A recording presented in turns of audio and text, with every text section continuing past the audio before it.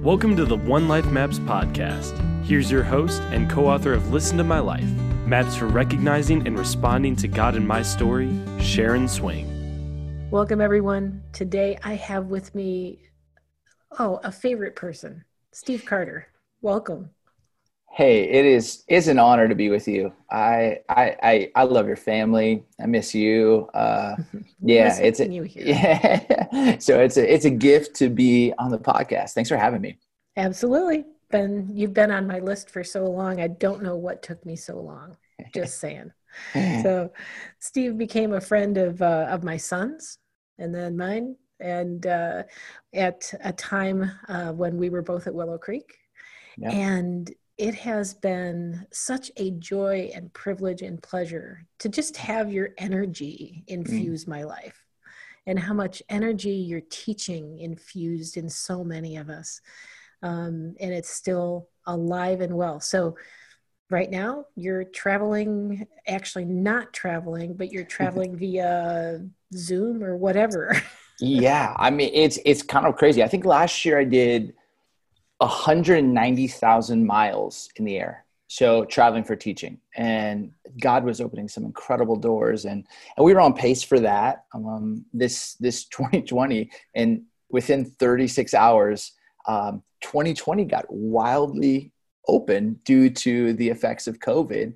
And yet some wild things happened where, as people shifted services online, or their attention to the services that are online, opportunities started coming in. And, like last weekend, I spoke in 3 different churches and never left my house. So it's this weird time. And so it's kind of like, I'm grateful that God is still getting to use the gifts that he's given to me. And I'm grateful for the time with my family. Okay. And it feels so foreign. Like I've never experienced this many Sundays in my life not being at church. Yeah, so it's so weird. Pastor that lives next door that they're around on Sunday mornings. Yeah.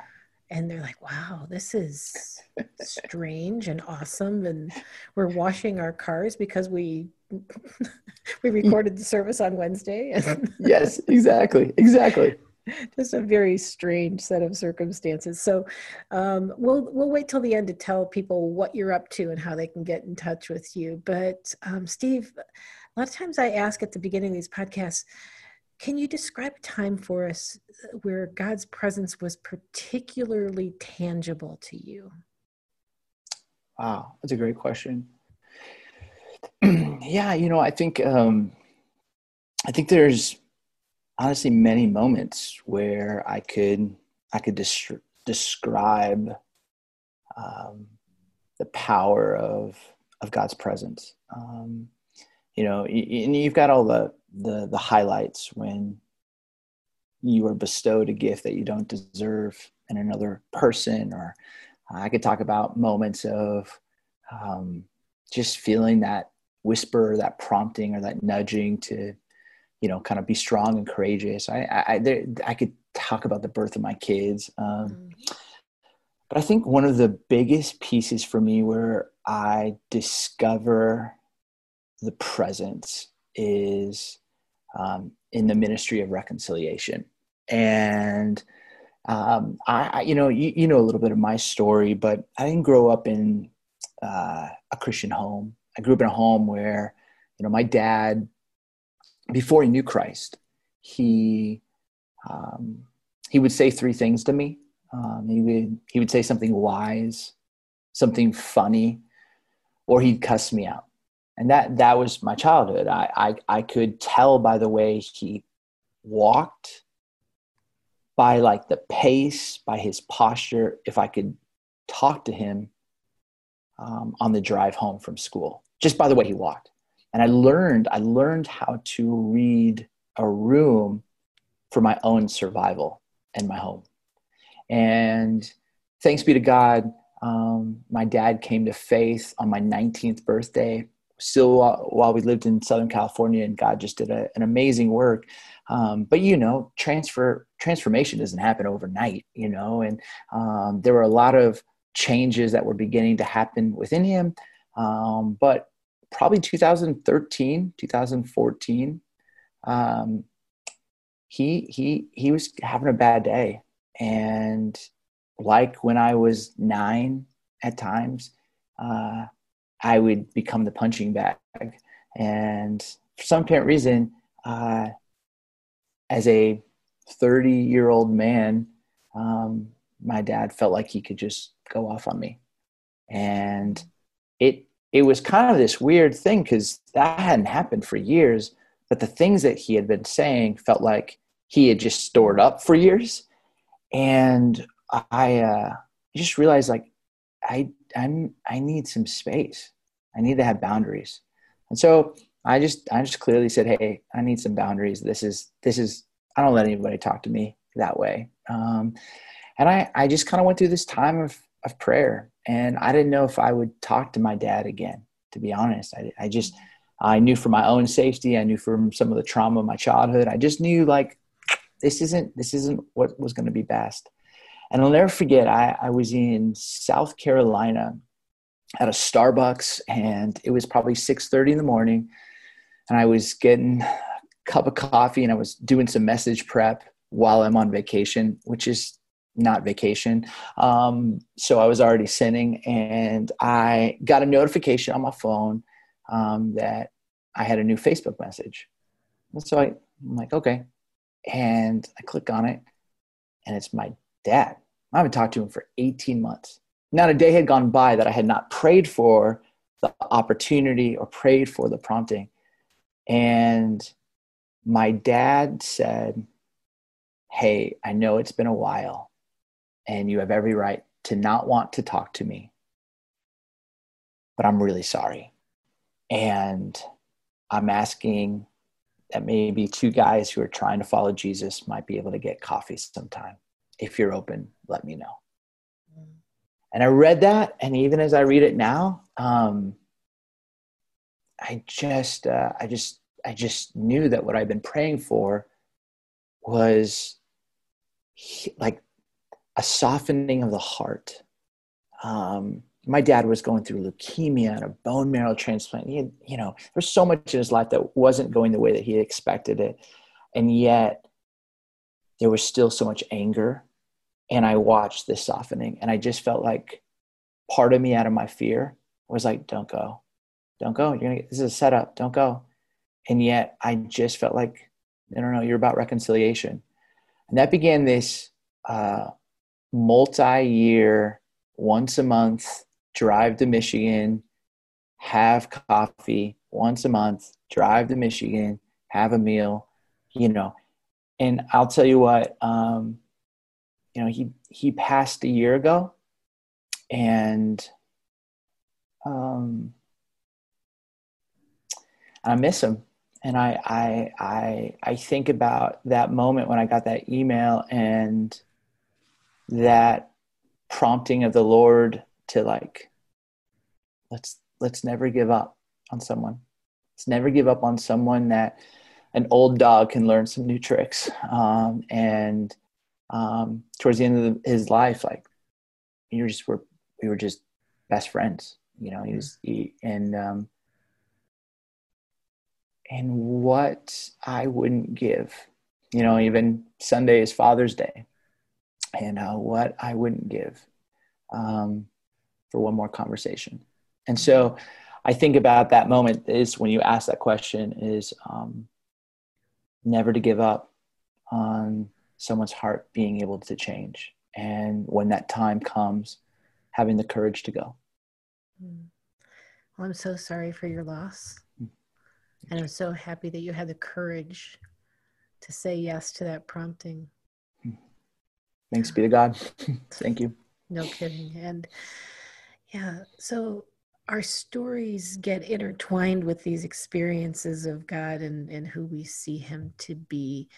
And I've listened to a lot of your messages over the years, and I'm sorry. Those ideas are very intertwined in how you talk about spiritual growth and how you talk about just living the Christian life is, this idea of knowing and understanding your story. Where did that come from for you? It's just the language of the world, right? I mean, when you begin to discover just how people kind of connect.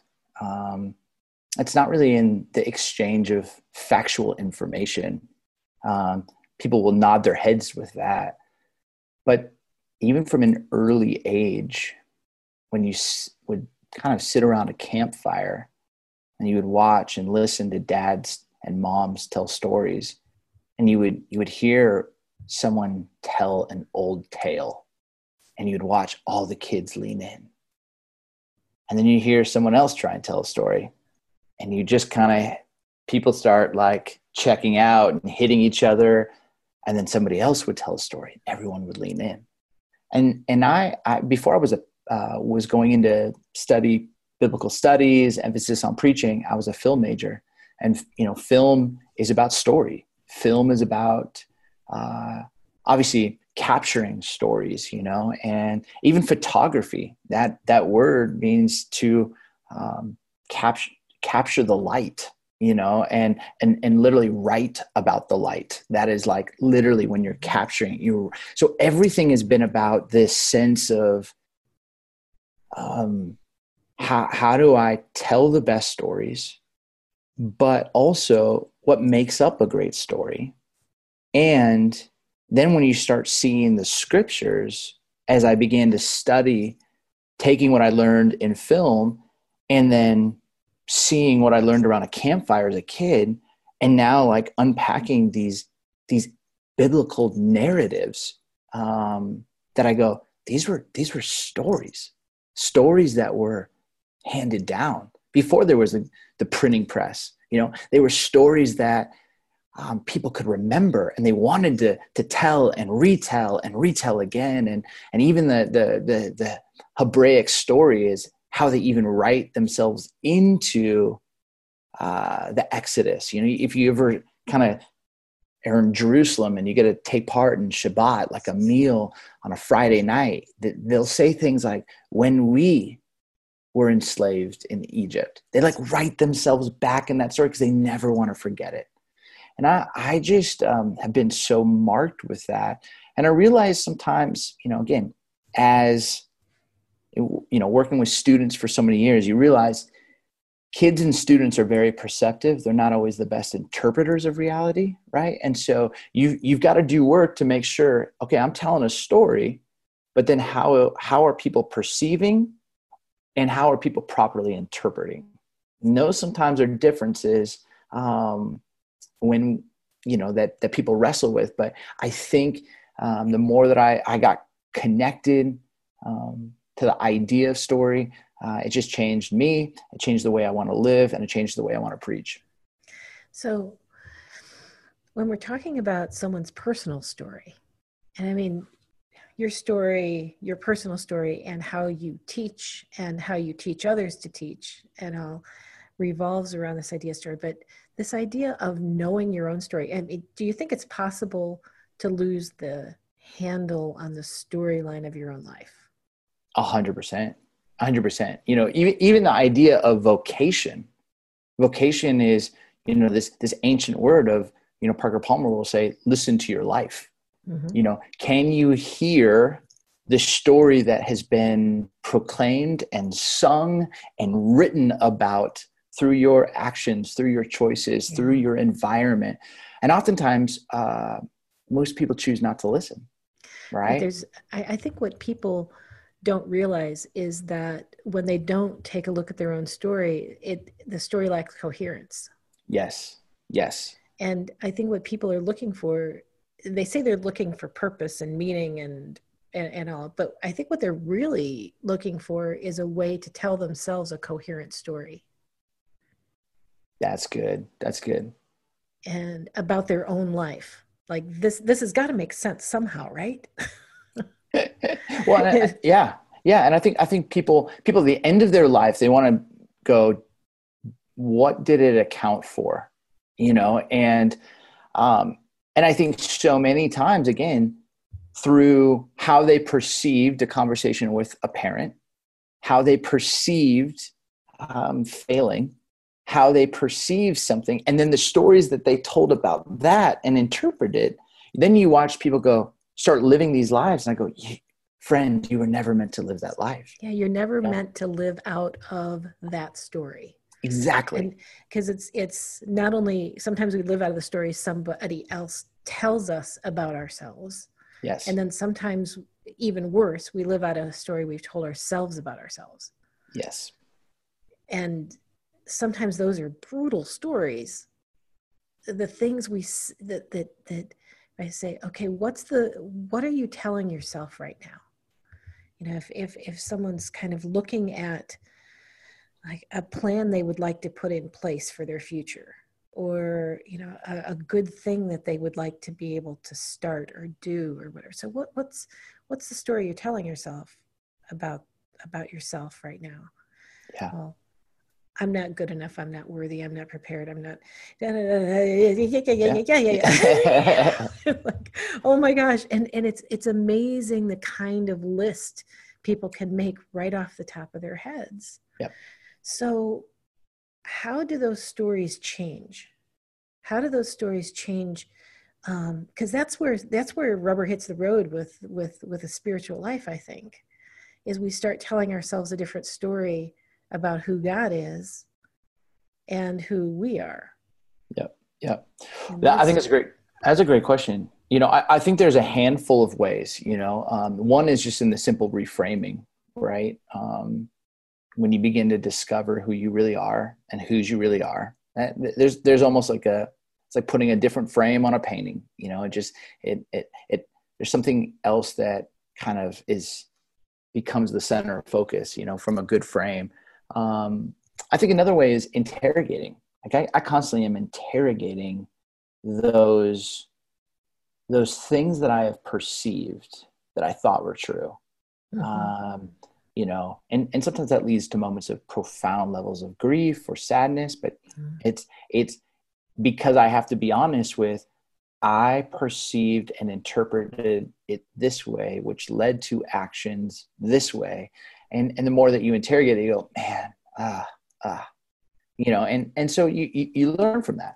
And then I think, you know, one of the other ways is almost creating these, I call them like story hacks, right? It's maybe where there's been even in our bodies, I think we carry our trauma, we carry our pain. In our bodies, though, I think we also carry how things are supposed to go. You know, it's almost like this, like a momentum.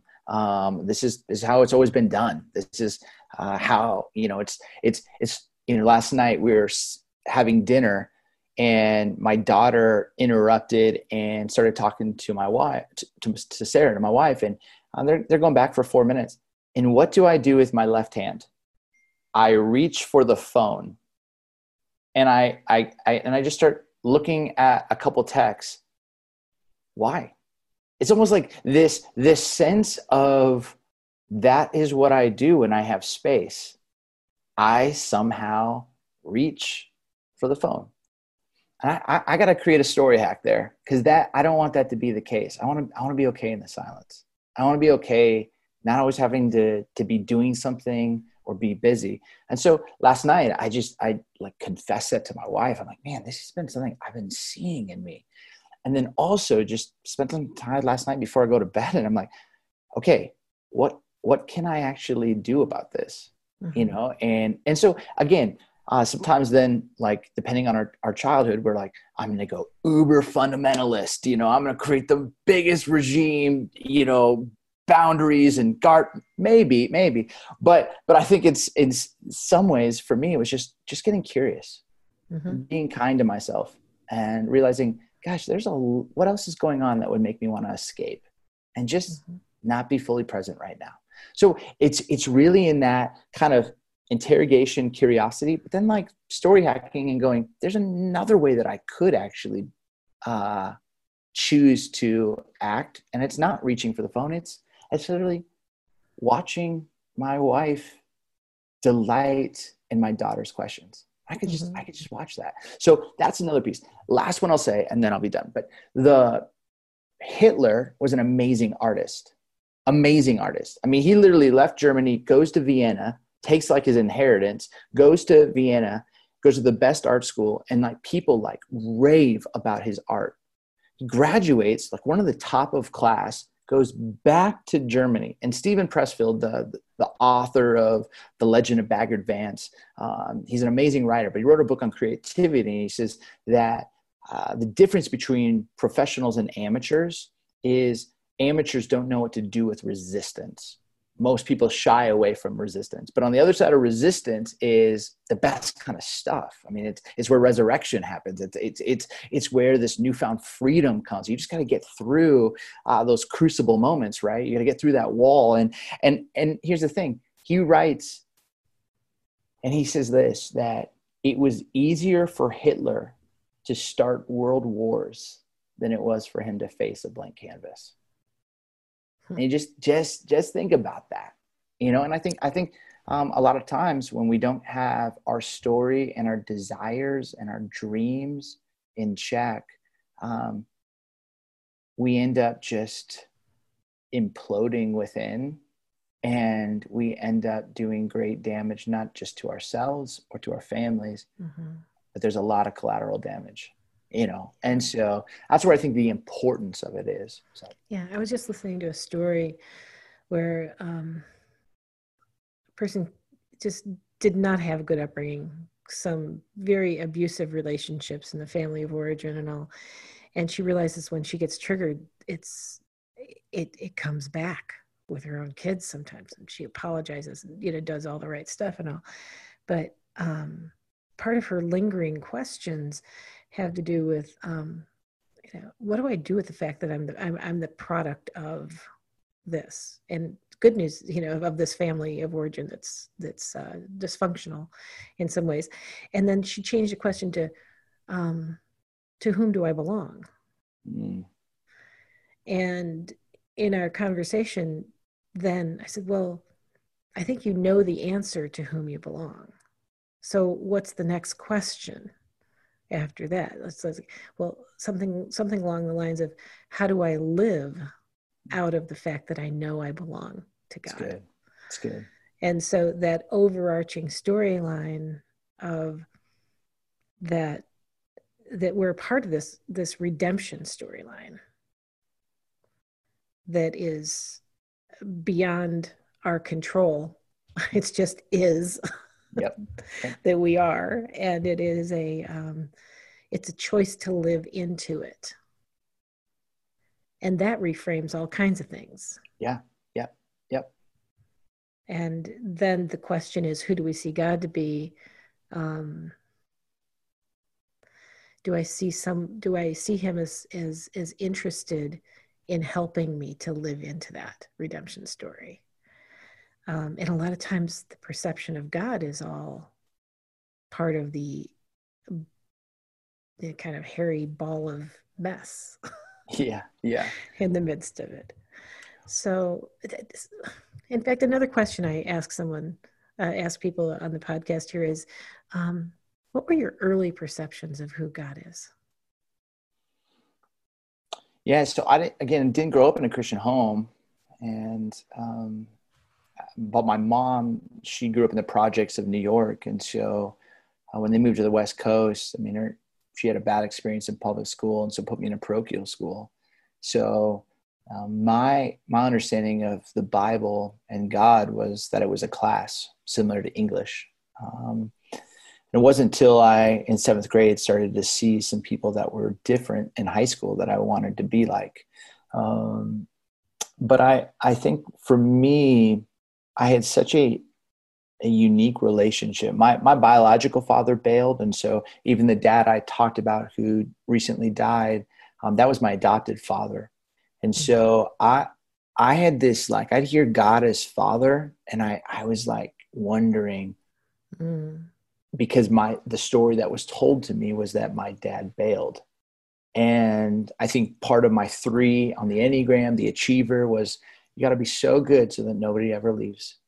And I think in this sense of early on, I heard this beautiful story about how God wanted to get closer and closer and closer and closer to me.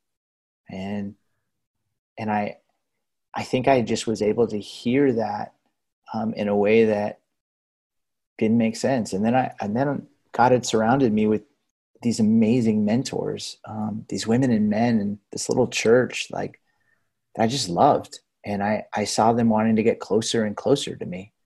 And so I didn't really grow up having to really unlearn a lot of things about God. It's one of the great gifts. But I had a lot of family stuff I had to unlearn. And now as I get older, as I started to go to Bible college, there's things that I've had to unlearn. But I do think part of being a Talmudim, a disciple, an apprentice of Jesus, is constantly recognizing, man, every day I want to learn, relearn, and unlearn some kind of things about who Jesus is, who God is, who the Holy Spirit is, who the church is. And I think not be afraid of that, but just go, man, keep teaching me, keep my heart the right kind of soil that can cultivate the fruit of the Spirit. So what's new territory for you in understanding who God is and through your lived experience? Yeah. So you obviously know a little bit of my story. In 2018, I stepped out of my dream job, like hands down. I love Chicagoland, doing stuff with the Bears. I love this congregation of Willow. I mean, I had the best job in the world and I loved it. I saw myself there forever. And I really, if I'm honest, it's what I spent 20 years working for, to be in a large city, to be in a place of influence, to see God moving in so many different ways, to see, there's just so much I resonated with. And obviously there's some difficult things that took place there and transpired. And I ended up stepping out of this dream job. And probably 6-7 weeks after that, I woke up in the middle of the night and I felt like God say, seriously, and I probably haven't had very many audible moments, but like I felt this, like I woke up and I felt this. Mm-hmm. Go to the desert and wait for instructions. And I was like, what? And then I'm thinking, okay, I know the Bible, like I know Egypt, the desert, the wilderness, the promised land. Okay, like you're metaphorically go to the desert. Okay, so I get up out of bed, I grab my journal, I just go to the desert, wait for instructions. And I felt like God say, you can't achieve your way out of this. You can only grieve your way through it. And Sharon, I didn't have a muscle for grief. I realized like in my training, I wasn't taught about lament. I wasn't taught about disappointment. I didn't have a ton of experiences of betrayal from the kingdom church perspective. I realized I had a muscle that I would put up against any other person about achievement. Like I grew that muscle. And if you looked at my muscle when it came to grief, like I couldn't lift a pound. And so it hit me like a ton of bricks. And the next morning I was making coffee for my wife and I just said, babe, I got to tell you the story. And as I told her, she just teared up and she said, I want to go home. And she's from Arizona. And one of my mentors the week before said, whatever you do, don't do anything just because you want to escape.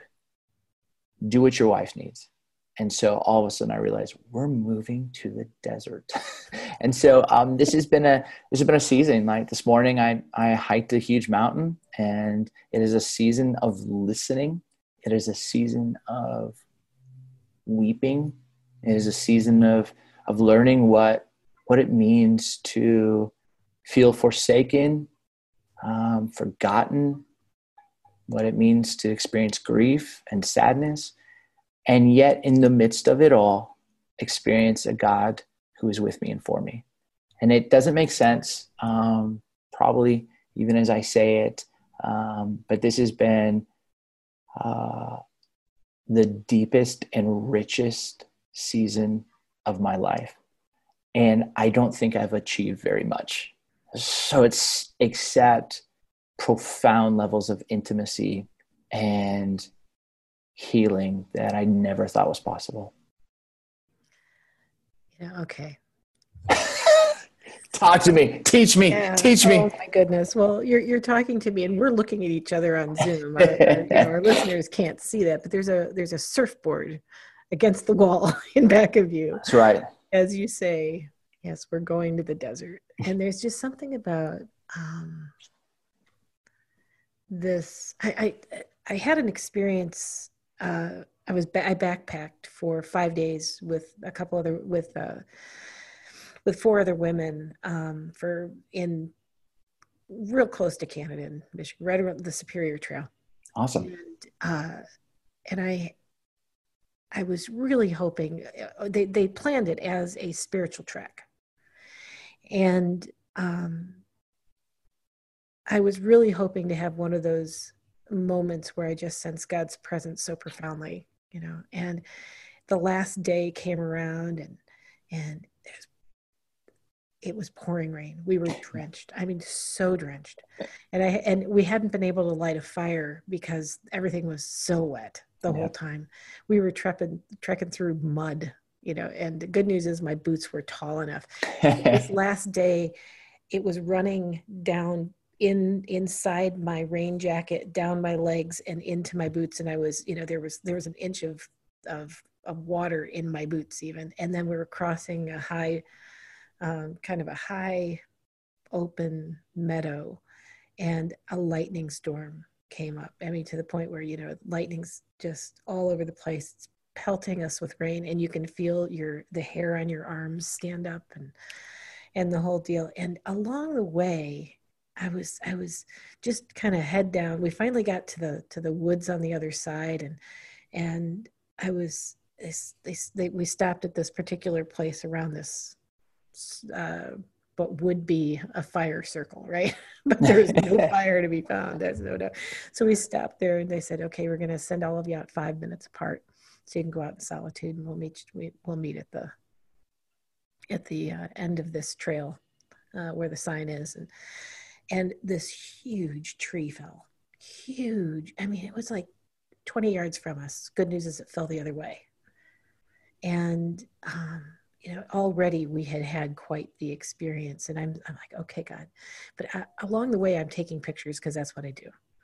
And by the way, the whole thing about receiving images instead of taking them or capturing them is kind of an interesting thing that I had been thinking about in the midst of receiving these images.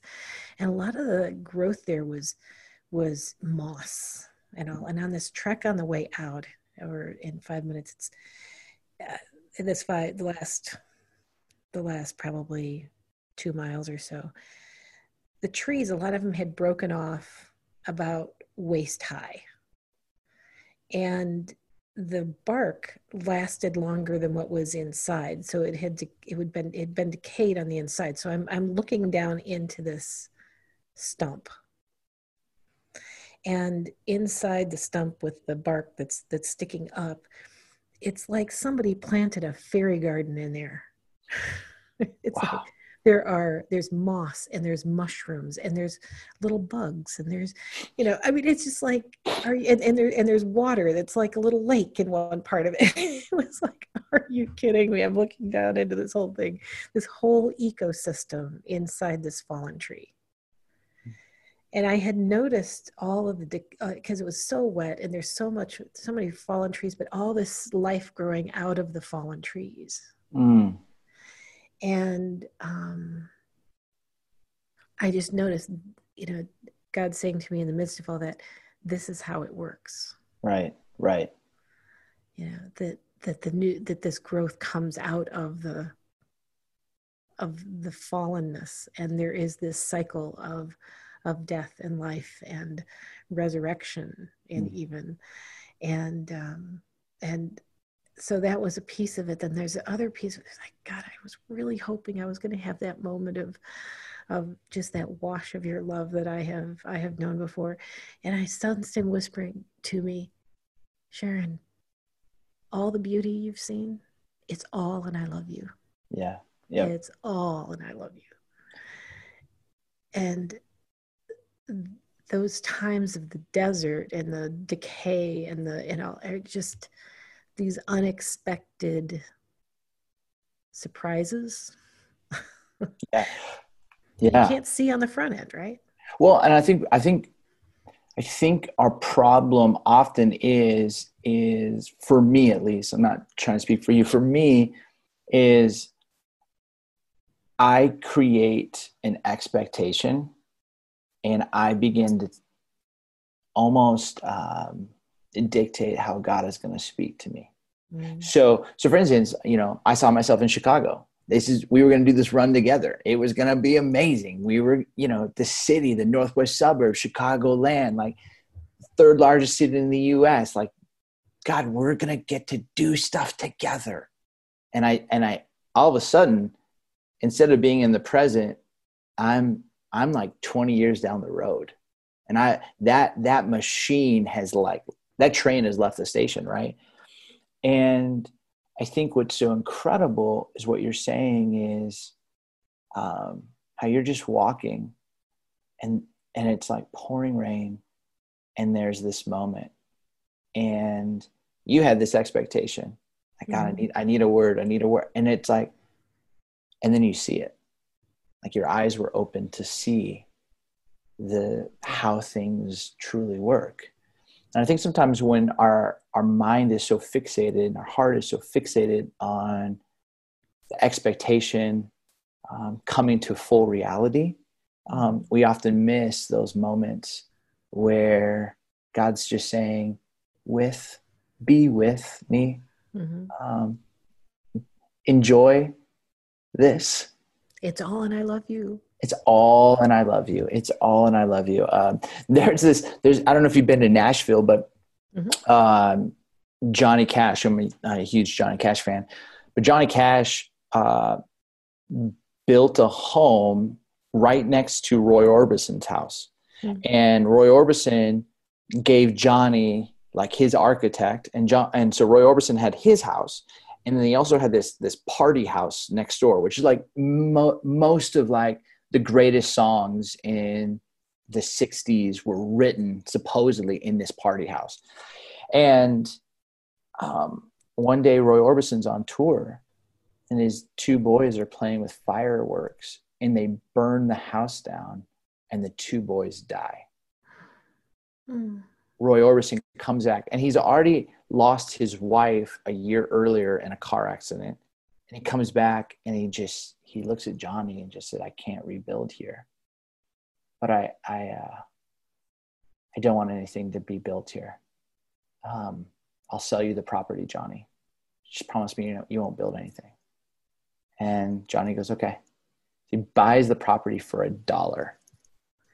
So they've got the party house still there, and Roy every once would come there. People would come, the Bob Dylans, the Tom Pettys, I mean, all the writers, and they'd write these songs. And Johnny decides, I'm gonna plant a garden. Mm-hmm. So he tills the land, tries to plant a garden, and the legend says that nothing grows. So then he calls up all of these like spiritual leaders in Nashville, and they gather on the property and they just pray. They say within 6 weeks, all of this new life begins to grow, like fruit trees and all of this life. We fast forward a number of years, and Johnny sells his house to the Bee Gees, I think to Barry Gibb, and Gibb pushes his workers so hard that one of the workers either falls asleep with a blowtorch or intentionally burns Johnny Cash's house down. So now you've got, like to this day, if you go to this property, you have this party house that's like memories of like the most crazy times. You've got a picture of Johnny's house that is like still just rubble. Like I actually took like a chunk of the house, and then, like, I have it in my office. Like I just took a rock of it, and it's just rubble.